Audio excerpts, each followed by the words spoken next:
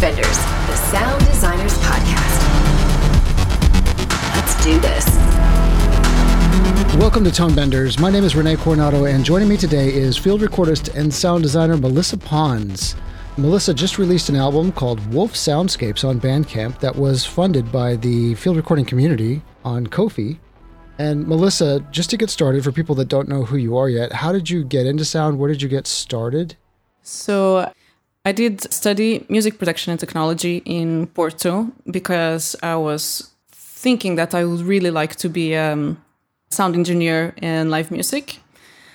And around the time that I was actually preparing to go into the university, because there were specific exams and it was not the easiest to get into, I started to listen to a lot of different music from what I was used to. I was very much into, 70s rock There you go. from my childhood.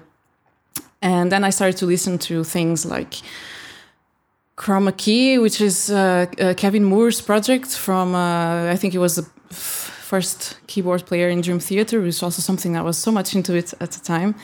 And something that really got my attention from that, and I think things started to shift for me, was that I started to understand that sound had a really powerful way of conveying emotions. So I started to understand this beyond just musicality, as if I can say that. I thought this was very, very interesting. So this different sort of aesthetics in music really got me thinking like how sound can be used in such a powerful way, other than guitar riffs and drums and piano, vocals and stuff like that. And a little bit later, maybe a year later, I started to hang out with people that were studying cinema or like audiovisual media. I started to get into recording sound in films, production mixing. And I was just very excited about everything. Everything seemed very, very interesting. And so during school, as I'm studying music production and technology, I'm already moving to like sound design, because then I started to understand that sound is used as a powerful tool to convey emotions and tell stories and so on. And so I get completely hooked. I completely drop off being an engineer doing live music. And then I think it was the normal road of starting to work in some short films with friends. I had just some short projects where I was both doing the sound on set and then doing sound design. And I got more and more enthusiastic about it.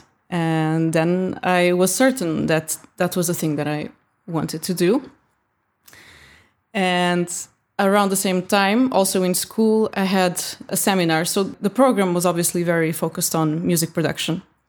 But there was some seminars or like optional classes in which I could have other disciplines. And we had sound design like twice with two different people. And I was very, very interested in it. I think probably more than the rest of the class, because I think they were very oriented to music. And one of the teachers, I think he probably understood that I was very into it. So he invited me to go with his main class to a field recording trip in the countryside in Portugal. I don't think I've ever been in the countryside in Portugal before. This was, I think, 2012. I was in my, I think, last year of school. And I had no idea what I was doing when I was there. I think it was about 3 to 4 days. And I had really good equipment to record ambiences, which is something I didn't get in school because, again, it was music-based or focused. I had no idea. I was just sitting there for hours recording a river until there was one point that we drove back home at night, and this professor, I'm going to say his name because without him even knowing, I think he made a huge difference in my life. So his name is Marco Conceição. He opens the van as we get home, with all the students, and he's like, "Oh, I'm going to get my microphones immediately." And I'm like, "Yeah, why?" Like, "Can't you hear?" And there was this amazing insect night song. And I was like, yeah, right. So this is it. And then I think from that, I started to be very attentive to what I was listening in this trip. And it completely changed for me how I was perceiving my environments and the beauty I found in, the sounds around us, especially nature. I recorded urban stuff as well after that, but I'm really hooked on nature. I also really like to be in forests and very natural environments. And That was kind of it. I was lucky because I always had, friends or acquaintances that were able to borrow me equipment to record around that time. So I always had like quite good references on sound equipment. I didn't start like with a portable recorder like a Zoom. It's no problem at all, but I was lucky to have like sound devices and good microphones. And I was hooked. From then, I continued trying to do, some small sound design gigs online. In Portugal, it's very difficult. The industry is small. Mm-hmm. The wages are not very good, but that's a problem for the whole country, though. So I had an opportunity to actually go to Sweden in 2014. After I've done half of a master's degree in media sound design, but I was not really into like all the multimedia stuff in it. It was not very specific. And when I come to Sweden, I was extremely lucky because I started to work in Stockholm in a company called Chimney. And I think they have a lot of offices now in United States as well, in Los Angeles. Not sure in Canada yet. And I met a really nice people there, very, very good sound designers that got me started in a very professional setting, right? Like the whole thing. At some point, I was able to actually drop the production gigs. And I've done some stuff, some shorts, a couple of features, TV series like crime, Scandinavian stuff as a sound editor. I've done a lot of M&Es and quality control and stuff like that. As I was sort of a newbie starting, I was having that kind of roles. That's interesting. Like, what is the quality control day-to-day like? I'm sorry, I'm going to divert here, but... Sure. So I was doing this for this show called 100 Codes and then some others. And I had to sit in a room and being paid to watch series.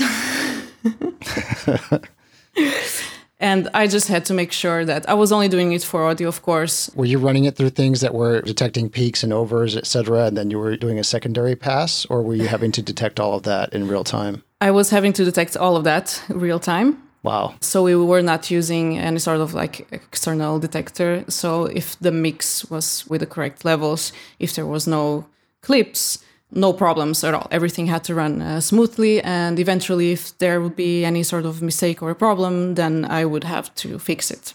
You would have to fix it? Yeah. Because I worked also on the show, so I had access to the project. So I'll just have to go into the session and fix, some break that would happen. It didn't happen that often, but yeah, once in a while. Also then, Germany put a lot of money into Swedish productions. And then we would send to Germany, and then they would come like with these really harsh reports. I remember because then they had like the Germans machines or programs that do that, and it comes in red like 16 error, and it comes in red like really onto your face. And sometimes would happen like they would detect something that would be like a clip or something, and maybe it was just like a water drop somewhere in the sound design. But I had to be super, super, super focused on that. A lot of responsibility, but it went fine.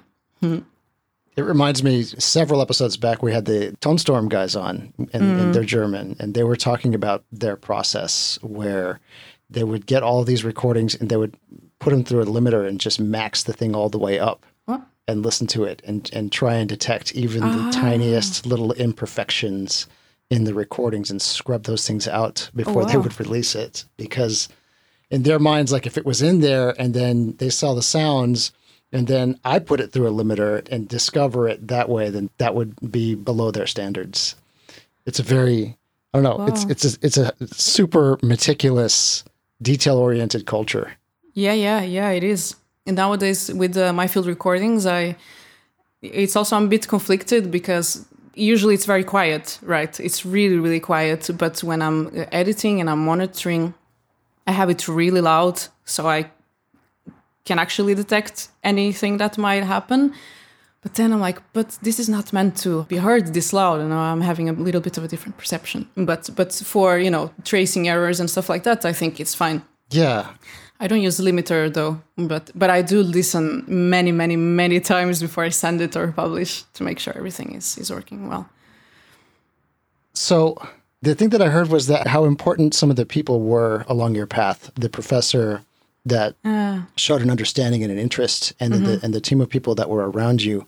I'm learning this in some of my other personal pursuits right now too. How important the community around you and not only your peers but also your role models can be in directing you down a certain path, or at least validating your own thoughts and experiences as you're discovering things. Yeah, absolutely. I have been, when you backed up the project, the Wolf project, and when you came back and you have generous, really nice things to say, I was really, really happy, because I told you then, sometimes I deal with imposter syndrome. We all do. I guess so. And I guess it's also, maybe we have, it's a bit weird for me to say this, but maybe we have a sense of keeping humble with our jobs. Like, I don't see almost any one of us having an attitude that we know everything and we're genius in our crafts. I think we keep evolving and we have to keep learning. But I was really, really happy. Also because, Renee, I remember you from like 15 years ago on the Sound Design Stack Exchange or something like that. I've been around for too long, Melissa.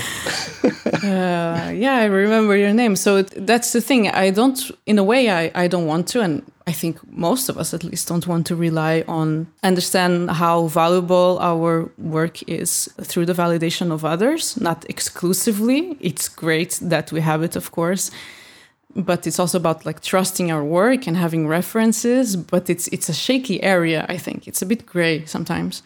But I was so happy, because I usually am doing something and I think, this is great. This is going to be such a great project. I'm so happy.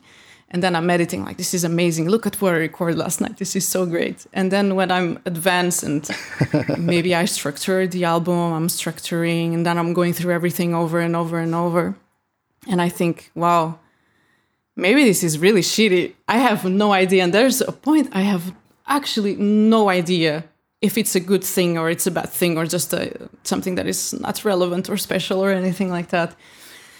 I've been thinking a lot about this, and I think that it's fine to question our work a bit, because I think that's also how we evolve. I don't think we should be, arrogant about our own stuff. And I think as long as we try to keep some humbleness, that's a word, right? As we try to keep some humbleness. And then at some point in the middle of all that, you have this opportunity to go to the Wolf Sanctuary and record. So tell us about how all of that came about, and what was it that caused you to reach out to the community and take the risk and put the project together? Yeah, so it actually goes back to another field recordist in Germany called Nils Mosch. He contacted me in the beginning of the year, I think, to ask if I was interested in collaborating in a project with him in Germany, because there was a really interesting fund from an art institution that wanted to support artists in Essen, where he's located, and a person from another location. And he already had thought about, one or two themes, and it shifted a bit, but it actually came to a very interesting concept. So it really starts on him.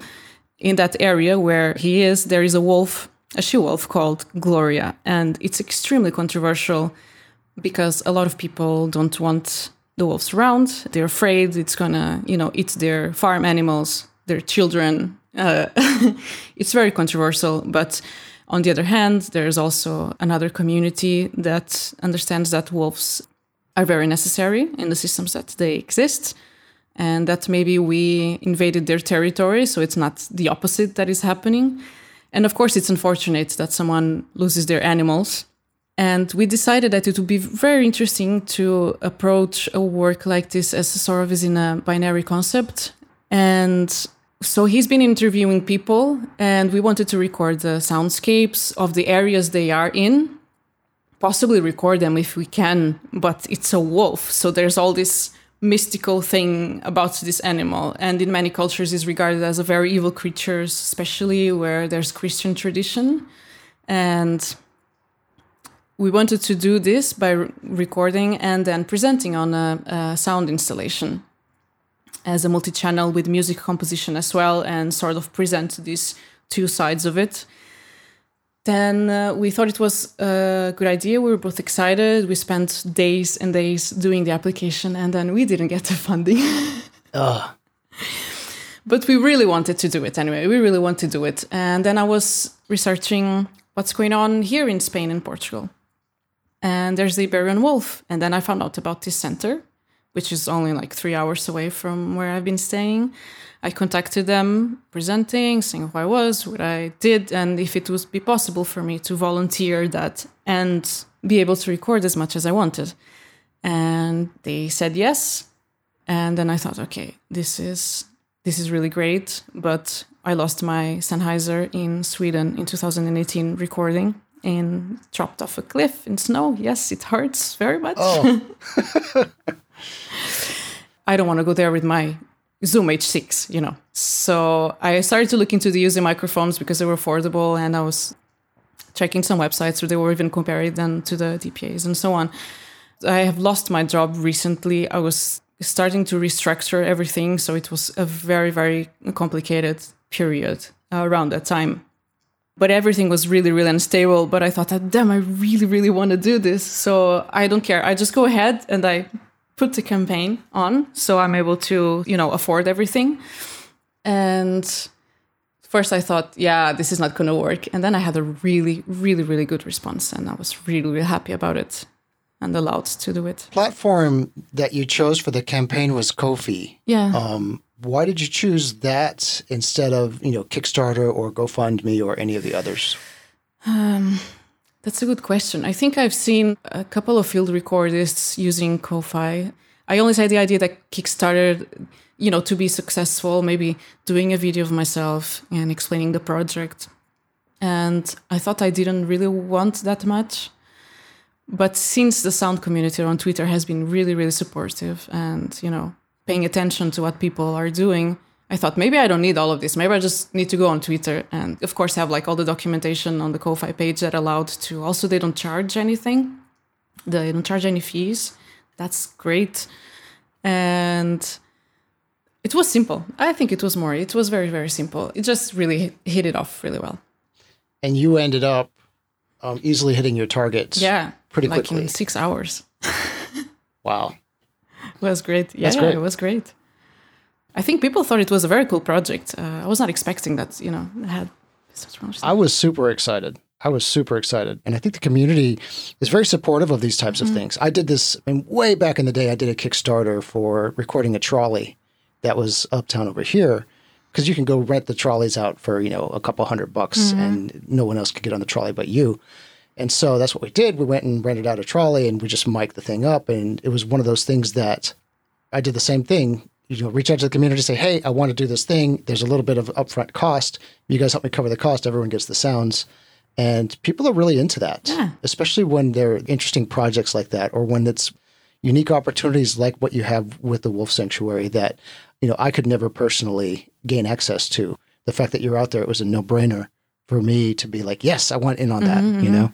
Yeah. I think it touched other people more or less the same way that you're experiencing. And it's really not every day you can just, you know, go to a place and you have wolves around you. And they do beautiful sounds. It's fascinating creatures. So I think it was a good mix of factors. So talk about the budget a little bit, about what you anticipated your expenses to be and how well you did with regards to targeting what you needed to raise. I think I calculated like all my expenses to very precisely with trips, you know, even going from a bus from here to there, because that was like far away, like very much in the countryside. And the only thing I didn't account for was actually just maybe food, because I would have to have it regardless. And so first was the price for the equipment. So the UZ microphones and the accessories. And those are the UZ LOM. The Pro, yeah. And I ended up not using them because they only arrived in November, I think. And I had the trips staying there as well. It was not the cheapest. I think it was like €270 or something like that, something around that. Yeah, I think it was these three. I mean, the PayPal fee as well. I really had to put that into account so I wouldn't go negative. And I think people got so excited that I think I got around 150% of, the target, and just came to a point I went on Twitter and said, stop it. I have enough. Save your money. Because for the project, I really didn't need anything else. So I was well backed up. That was great. And an artist in Barcelona that we've been talking, here and there for a while, he said, look, I'm not using my Sennheiser 8040. Do you want me to ship them to you? And you can use them on the project. I'm like, yes, of course. And so that's what happened. And so I was able to record with these ones. And actually now I was able to purchase them, like long-term purchase, but I'm really happy that I have them back. Like I have my microphones back. Yeah. So even that outcome was really wonderful. It's the power of the community coming together and not only funding you, but also, lending you the equipment to get it done. Yeah. The other thing you had to contend with was the personal interactions with people at the Wolf Sanctuary. So how did all of that go? It was a bit complicated. So it was me, 2 girls that were volunteering. One was studying veterinary medicine and the other was studying animal care. One was Portuguese and the other was from the Netherlands, I think. The thing is that they are 21 years old and then I really felt the gap. I just turned 34. I really felt the gap. But with respect to the people that work in the center, we're only 3 people. They were great. I was very inspired by the way they think about nature and they think about working with wolves. They really try that the environment that they have there is the most possible close to a wild situation. Trying to make the wolves, do tricks or anything like that. All of that sort of like domestication, they are highly against that. I've learned a lot. I deconstructed a lot of, things that I thought, apparently the terms alpha and submissive wolf, it's not even used anymore. It's not a true thing. That was very, very interesting to hear, their experiences and all they had to say because they've been working there for at least 10 years or something like that. And they've been following wolves for all this time from babies until they are old. But at the beginning, I thought they were not really understanding because I don't see my work as documental or scientific in any way. It could be, if people want to analyze it, and I think that's interesting. But I think I've been thinking a lot about this, and I just really go after beauty somehow, I don't want to be lame, but it's just, I think it's beautiful. I think nature has, beautiful sounds and a lot to teach. So I do go after that. And I think I was a bit like out of phase with that. But when the album came out, then people from the center, they replied, this is really beautiful, So I think maybe it just kind of reached people that way after that. But I think it was, weird that, okay, we're going to fill the wolves. I really want to record them. And they're like, yeah, but he's going to be afraid of the microphones. And they were, of course. And I really try not to be on the way of the main thing, which is to take care of them. So I try to be careful not to interfere. Yeah. And I've done it, not really on purpose, but it just happens. What was the physical space like where the wolves were at? Is it an enclosed space? Exactly. So they are in, the place is 18 hectares, so you say. And there are, I think, about 7 enclosures, 6 or 7. They are in groups. Some are a bit smaller. The others are really, really large. Some we cannot really go to the edge of them. So there is this center part that is surrounded by several enclosures, but it has a lot of hills and like sort of the right vegetation to get very, very close to their natural habitat. What's the nature of the enclosures? Is it just wire fences or what is it? It is just wire fences, like tall, maybe almost 3 meters, perhaps. Yeah. While you were there in your day-to-day, something that you were doing was writing emails to us every single day. And some of the things you were discussing in the emails was the physical nature of getting down there and recording. What was that like? Like, what did you have to do on a day-to-day basis while you were down there recording the wolves?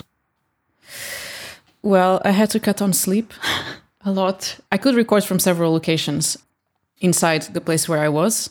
And I couldn't, really predict anything. I was not even sure if I was going to get anything particularly special from them. Were you nervous about that? Yeah, that's the imposter syndrome really kicked in. I was like, okay, so I got money for this, more than I asked, and maybe I'm going to go home with nothing. So, but I was also very excited on the first day because we just had a meeting in the afternoon, and then they gave me a list of, all the animals that they knew that had been observed there. And it was interesting and big list. And I also heard a little bit while I was there in the afternoon, and we walked in through this very beautiful forest patch that was kind of centered to 4 enclosures. It stayed in the middle, and I was told that there would be a lot of owls there. That is typical to hear them. And that was the first day, the first night I had my microphones in there, and I was very lucky immediately. I was really, really lucky because the wolves really howled around that place.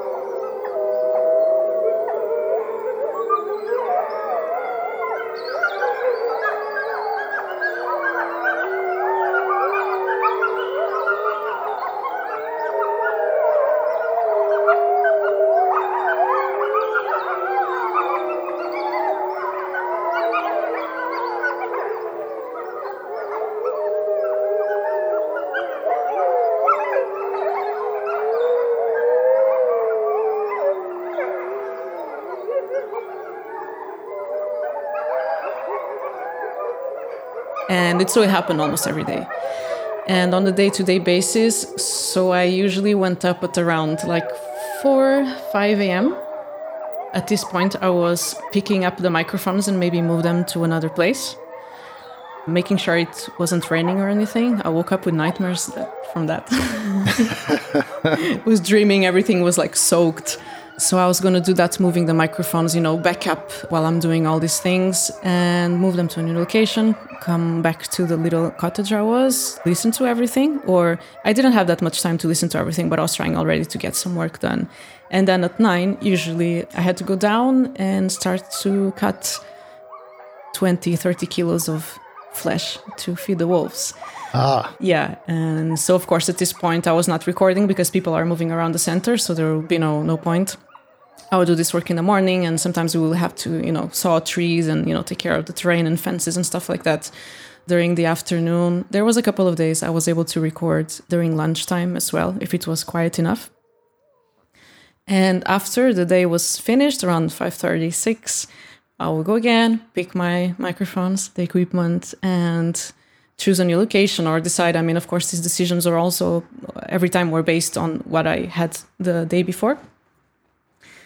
And then go and record again. That I was deciding if I was sitting for a while close to the equipment, or if I would just, leave them there and go home, because there's always the interference question. And it was very noticeable because if I was around, especially the first days, the wolves are still getting used to me or to any new people that would be there, and they can smell us from a long distance. And so I really needed to hide behind trees and be a little bit far away. Otherwise, they would be shy and, they wouldn't howl the same way as if they perhaps thought that they were alone.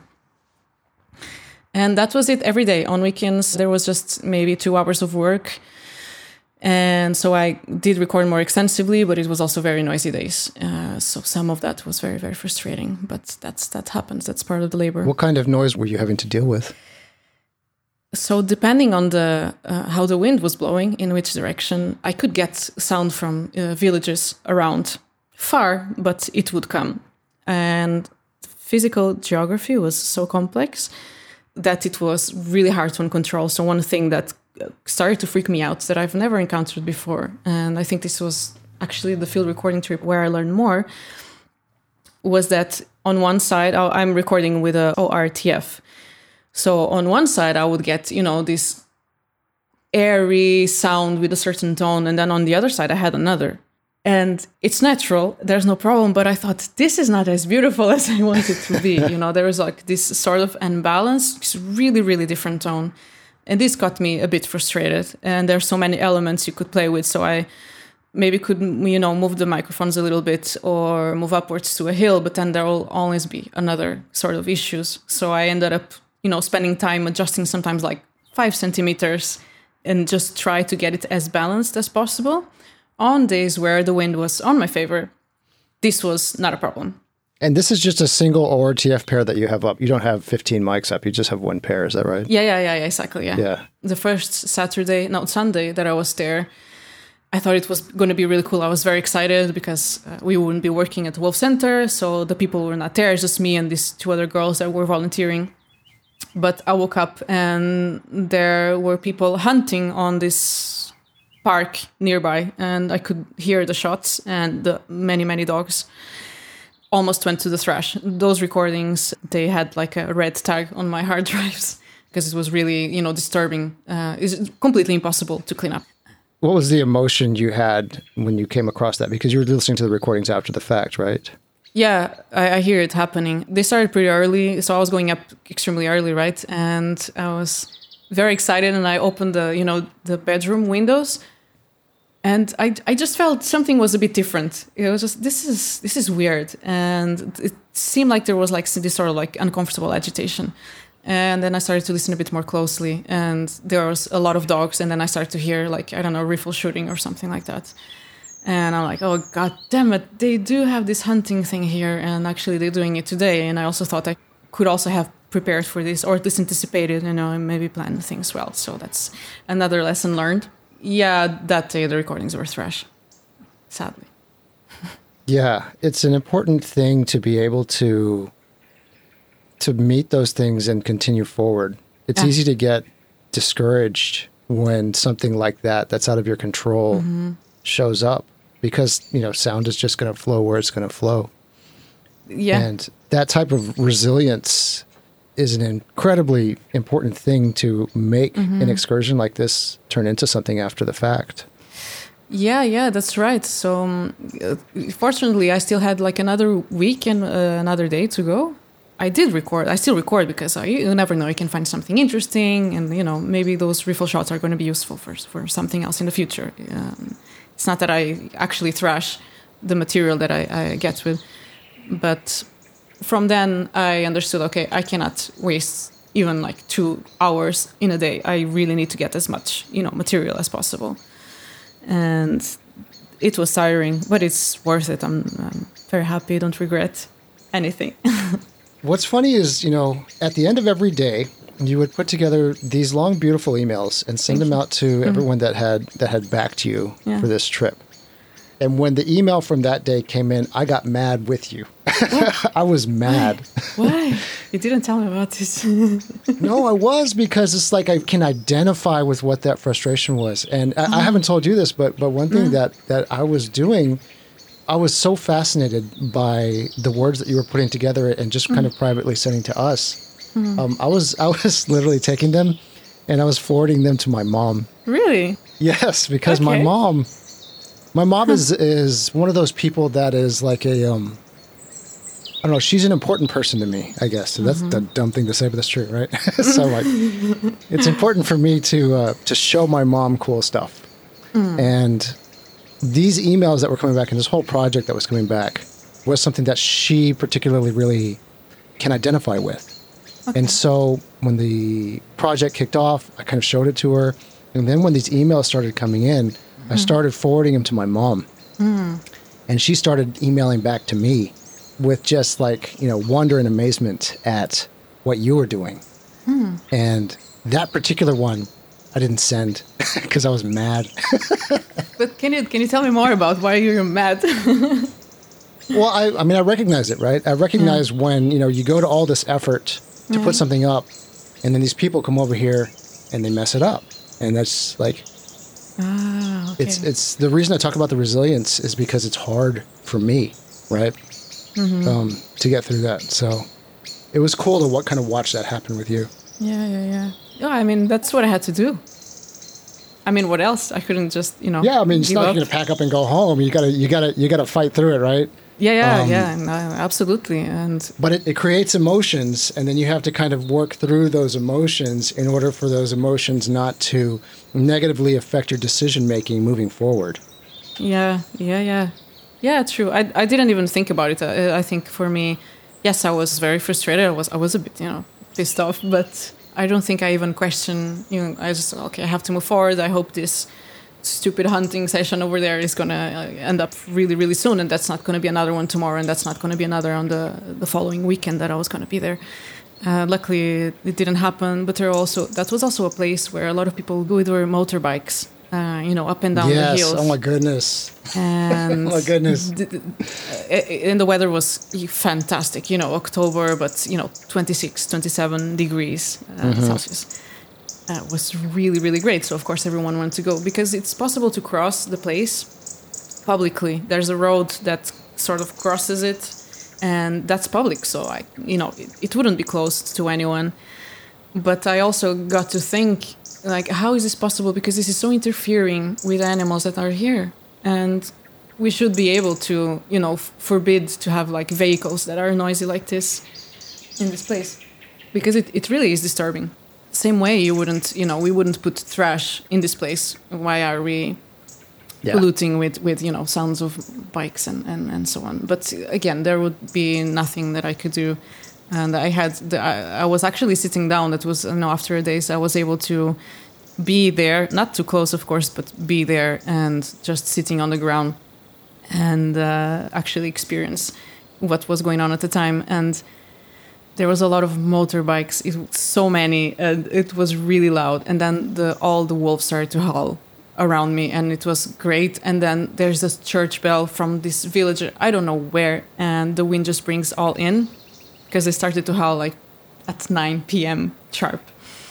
And yeah, it was very frustrating, but what else could I have done? I couldn't do anything else, So that's the low point. Let's talk about the high point. Tell me about the most magical moment that happened while you were out there. The most magical moment. I think, the first time that I heard maybe 6 to 8 wolves howling, I cannot be very precise. And, the acoustics were beautiful because it's like a hill and they sit on the lowest point. So the reflections are really beautiful.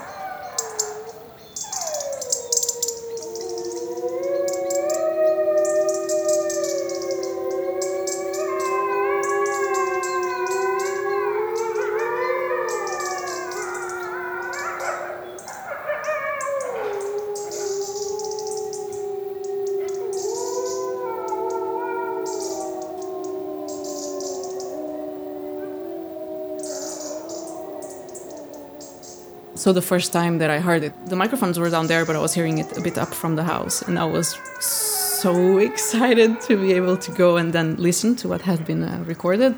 But still from the house, it was a really, really incredible experience. But there was one day, and it must have been maybe 3 a.m. It was pitch black. And also this place doesn't have any sort of lighting, like 0.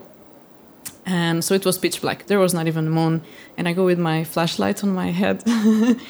And, iPhone, my phone flashlight as well. I don't see anything, right? And I know I have to go down on this place. I was already more or less confident. I get lost pretty easily, but I think I already, literally, physically forged the path down to where I wanted to be. And I'm going down, and the only thing I see is, pairs of bright eyes. And I never had this experience, before. So I think that was very interesting. And I am doing this and I'm deciding, should I move my microphones from here or should I let it stay? And they start to howl when I was there. A little, not a lot, not one of those, magical howling sessions, how I call it. But that was very interesting to be just inside of it. I couldn't see anything besides those very bright dots. And they start to howl, and I'm like, wow, I felt very inside of it, Were they paying attention to you, or were they just not worried about you? From what I could tell, from my experience and from what the people that worked in the center told me, most of them, they will be shy at first, like in the first days. They get used to your smell, and then it's very much the relationship we establish with them. So I was a food provider for them, right? We would, cut the meat and then throw it over the fences. Some of the wolves would not come in until you're gone. And others, they didn't care. They really wanted to eat. So I got to see a lot very quickly. One was, she was not timid at all. She just came in, showed herself, but she was showing that she was bigger than me somehow. They have this very complex, interesting body language. And I think at some point they get used to us, but it's not they're really their friends with you yet or something like that. But I don't think they will go like to their full behavior, like especially, howling. They use that to communicate with each other, like to locate each other. And if they sense that I'm a danger to them or some sort of threat, they would keep it down. So if I was around, the howlings would be very shy. But there was also afternoons that I decided that I really wanted to be there on the ground and hear that, especially in the first days. And then I sat like for 3 hours, just sitting on the ground against a tree, waiting and waiting. And then it gets very cold. I'm like, okay, this is not going to happen. And I go home and they howl there. So this happens a lot with sound, right? Yeah. Yes. So that happened, and I really had to learn to respect that. Usually I prefer not to stay on location because I can understand that, even the microphones, it's a bit of a challenge because I think the animals are not really used to it. And so for a long time I've been, setting up, studying the place a little bit, leave the things, go away, and then come back hours later and pick it up. And here it was very specific that really needed to happen for me to have, the really good recordings of them running, eating, bathing, peeing, whatever, everything. So you spend all this time there. You come back with these giant stacks of recordings. What was the process like of culling that down into an album that you were going to release on Bandcamp? Yeah, great and also overwhelming. I had like 120 hours, 140 or something. I cannot even understand how. That was a lot. I was recording a lot. And I do have a very specific method I go through. I wrote 2 articles on my site about that because I figure out that it needs to be very detailed because you come home with so much and it's very tempting to skip steps. So the method is like this. I record, I come back up, and I listen to everything. At the same time, I'm kind of, scanning on Isotope RX. The visualization on it really helps me because I start to see like how the patterns are, the normal things, and then very easily I can see what's not usual to see in this sort of situation. So I go there and I do markers. I recorded a fox for the first time, and I immediately see, something is happening here. Let's keep here 7 minutes. And then I go there. So I place markers on everything: howling, owl, crispy textural wind, anything that I think it's important, problems as well. If there's, some incoming noise that is not interesting. If it's quick and easy, I clean it right away. If it's not salvageable, I had to mark the file as probably not suitable for use. And then I have this table that I input all the information from the recording that I can. So, of course, date and time, atmospheric conditions, how was I recording, like where were my microphones pointing to, how was the wind on that day, and does it have noise pollution, yes or no? Is this suitable for the album, yes or no? Can I maybe extract sound effects for this and maybe sell them later, yes or no? And then some other observations in which I really input more like sensations or feelings that I get over it, because that's very important part of my job. It's how I feel listening to these things. So I go on and put stuff like oppressive, light, very beautiful, gloomy, stuff like that. It's very personal, I think, of course, the way we perceive. And when there's things that are suitable, sometimes I need to move forward fast. So in this case, I really wanted to deliver, both the Bandcamp album and the album for the people who backed up. Because I also write notes on the side, like this would be really good for this track or for this idea and stuff like that. And then I start to cut everything. And this time I had a concept that I never used before. It doesn't need to show like in terms of like narrative. It's not that you're going to guess or anyone is going to guess, but it's not a very documental approach to it. And I was sleeping really bad on the first days. I don't know why. It was very silent and everything, but probably I was a bit anxious or something like that with everything. And I think every time I go to a new location, I can have like loads of crazy, surreal nightmares. And I woke up a lot of times around like 1, 2 a.m. I was also very exhausted all the time because it was so much work. I was also doing like my podcast editing work at the same time I was doing all these things. Oh man. So it was really, really tired. But sometimes I would wake up like very fuzzy, alone in that house, no light whatsoever. And then I would hear owls outside the window or then the wolves, back down where they were. And it was so fuzzy sometimes. And I would dream with bears and wolves and like people dressed with bears, and just everything was so weird that I always had like this very fuzzy, feeling when I woke up. And I was like, am I dreaming? Am I awake? And also, since I've learned so much that the wolf has this duality, should it be preserved? Is it an evil creature from hell, or is it sacred in other cultures and means bravery and stuff like that?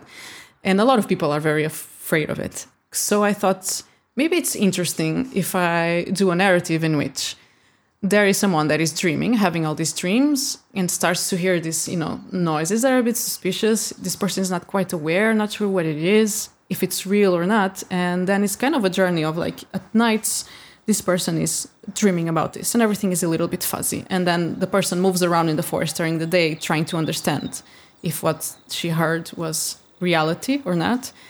And suddenly she starts to get closer to the wolves somehow. And that's when they start like to express themselves, like open up, like, no, okay, now you know about us and you know that we're the wolves, that we are like just good animals like all the other animals, not evil creatures that want to eat children or something like that.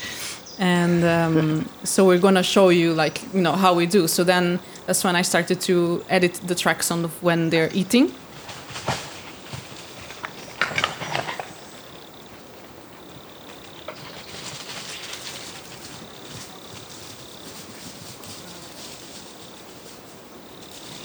Because I think if they eat in front of you, then there's, some sort of level of trust.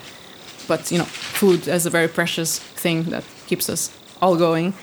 And then so it starts to open up. And that's why most of like those beautiful howlings, and it's probably the most attractive thing in the album in general, I would say. Although I think the other soundscapes are also very beautiful.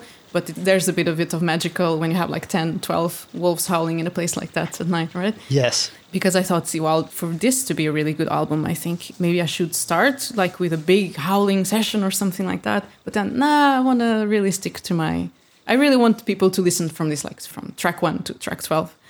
But I do start with a very soft howling that is very musical, very beautiful, and then jump to sunrise and, afternoon and the nights, and then it opens up. So it's not really, something very specific, a very specific narrative, but it just helped me kind of guide through the material, I think, in kind of an interesting way, I hope.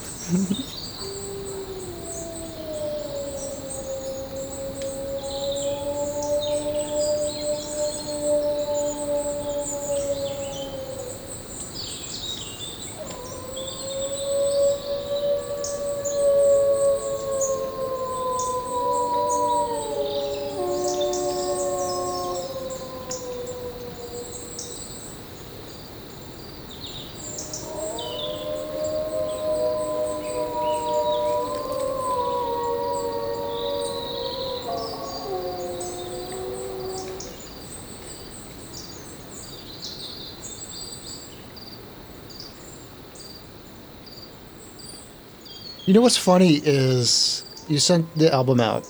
Yeah. And I did that, right? I listened to it exactly from track 1 on. The Bandcamp album. The Bandcamp album, Yeah. yes. Mm-hmm. Not recognizing that you had this narrative in your mind. And actually, I didn't recognize that until just now when you said it. And, I put it on, and I'm in my room that I am now. And I had my computer up, but I had it on the good speakers. And I'm just doing some writing work, right? And so I'm just kind of typing on the computer and listening to it. And I was a little bit struck by the fact that I didn't hear wolves right off the bat.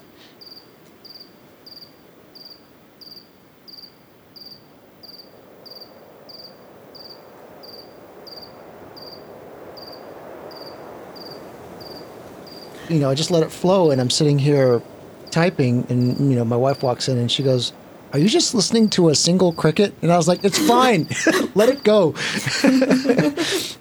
It's a wolves thing; they'll come on later, right?" And then I'm typing, and I'm getting lost in it, right? And I stop like specifically focusing on the recordings, and they're just kind of flowing into the room with me. Mm-hmm.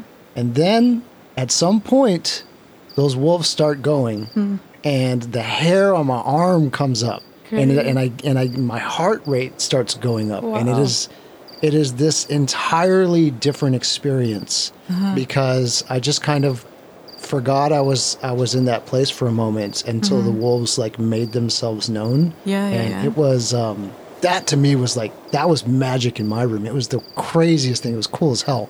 Oh, nice. I'm so glad to hear that. It does require the listener to be patient with the track, but if you can give it that level of patience, like it is a cool experience, man. It's really cool. Yeah. I do understand that it does require patience, and I was very aware, and I thought I'm going to shoot myself in the foot with this one now. But I really like to do things my way as well, so I'm going to put it up there. but it's great to hear that. Yeah, thank you for sharing. I guess I just kind of lucked out into having that experience because it's the season of COVID, and so I'm sitting here in my room by myself for longer periods of time than I normally would. I don't think this is an album that would be well experienced in a car. I think you do have to sit with it in a relatively quiet space, even if you're doing other things, reading a book or whatever, and let the thing flow over you. But if you have the time and ability to do that, it can be magic, man. It's really, really cool. And it does take a lot of conviction of your approach and courage to put it together in that structure. And I think that it really paid off. I think it really, really does work well. Great. Thank you. I'm really glad to hear it. Yeah, especially, again, coming back from, just dozens and dozens of hours of tracks, like to cut it into that specific form. Yeah. It's cool. Yeah, that's great, because I don't really see it as like, it's not a sound effects album. Some people are like, yeah, how is your library coming? It's like, good, but it's not really a library. It's more just like some work with the concept. Yeah, it's a work of art. Yeah, so I'm glad that pulled off. But I knew my risks. That's when I was starting to feel a bit shaky about how I was going to approach it. And some other people told me something a bit similar. I started to listen on the background, and then like the wolf started, and I was like, I was blown away. And then, so I had, maybe it caused like similar reactions to more people, and that's great. It makes me really happy. I think some of it is too, the wolves are louder than everything else.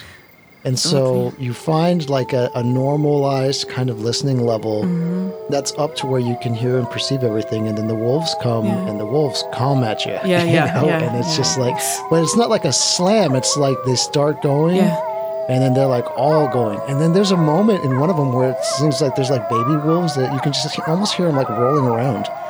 They are baby wolves. Yeah.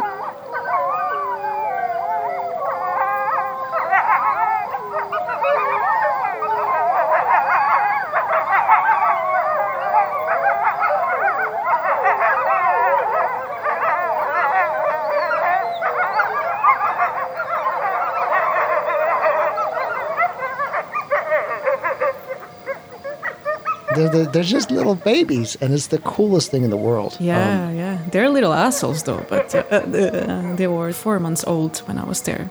They're very demanding with their mom. They just want to eat, and they're just doing shit around. Well, it is a beautiful project. Thank you. I'm super happy that you got the opportunity to go do it and to share it with the rest of us. Yeah. It's great. So what's next? What are you up to next? So next, if everything goes well, I should be in Germany in some months with Nils Mosch. To actually continue the project and record a lot of soundscapes around that area. He also told me recently that this wolf, Gloria, she might have 1 or 2 pups, if I'm not mistaken. So we're going to be doing that, and our plan is to work really hard, collect a lot of really beautiful recordings and then compose together, which will be completely first time for me to be composing with another person. So I think actually our skills are complementing each other really well. So we hope that in August we will have a really nice multi-channel installation in Germany. Yeah. Nice. I do have, it's okay to confess this here, I do have this dream of like going every place in Europe where all wolves are living and doing their thing and record. I know there's a lot of location, it's a lot of countries, but why not? Have you heard about in America, in the Yellowstone Park, when they reintroduced wolves there? In a way that the ecosystem was very rebalanced, was it like this?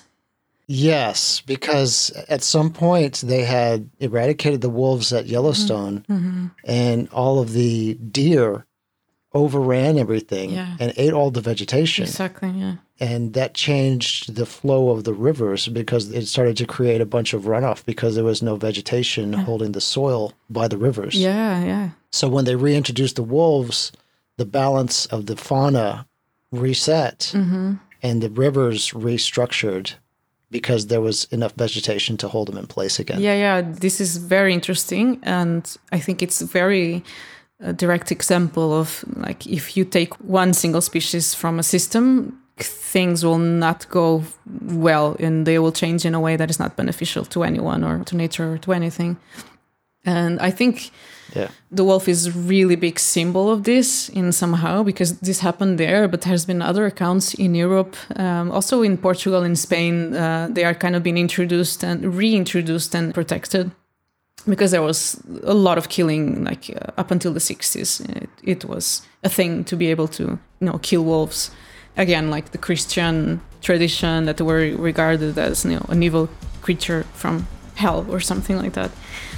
It does, and I think the wolf is a very direct example of how this happened. It just rebalanced everything. Something we need to learn more, I think, be more attentive to that.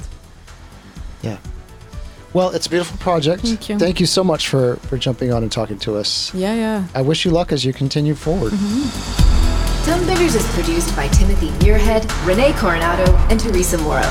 Theme music is by Mark Strait. Send your emails to info@tonebenderspodcast.com. Follow us on Twitter via @TheTonebenders and join Tonebenders Podcast on Facebook. Support this podcast. You can use our links when you shop with Amazon or B&H, or leave us a tip. Just go to tonebenderspodcast.com and click the support button. Thanks for listening.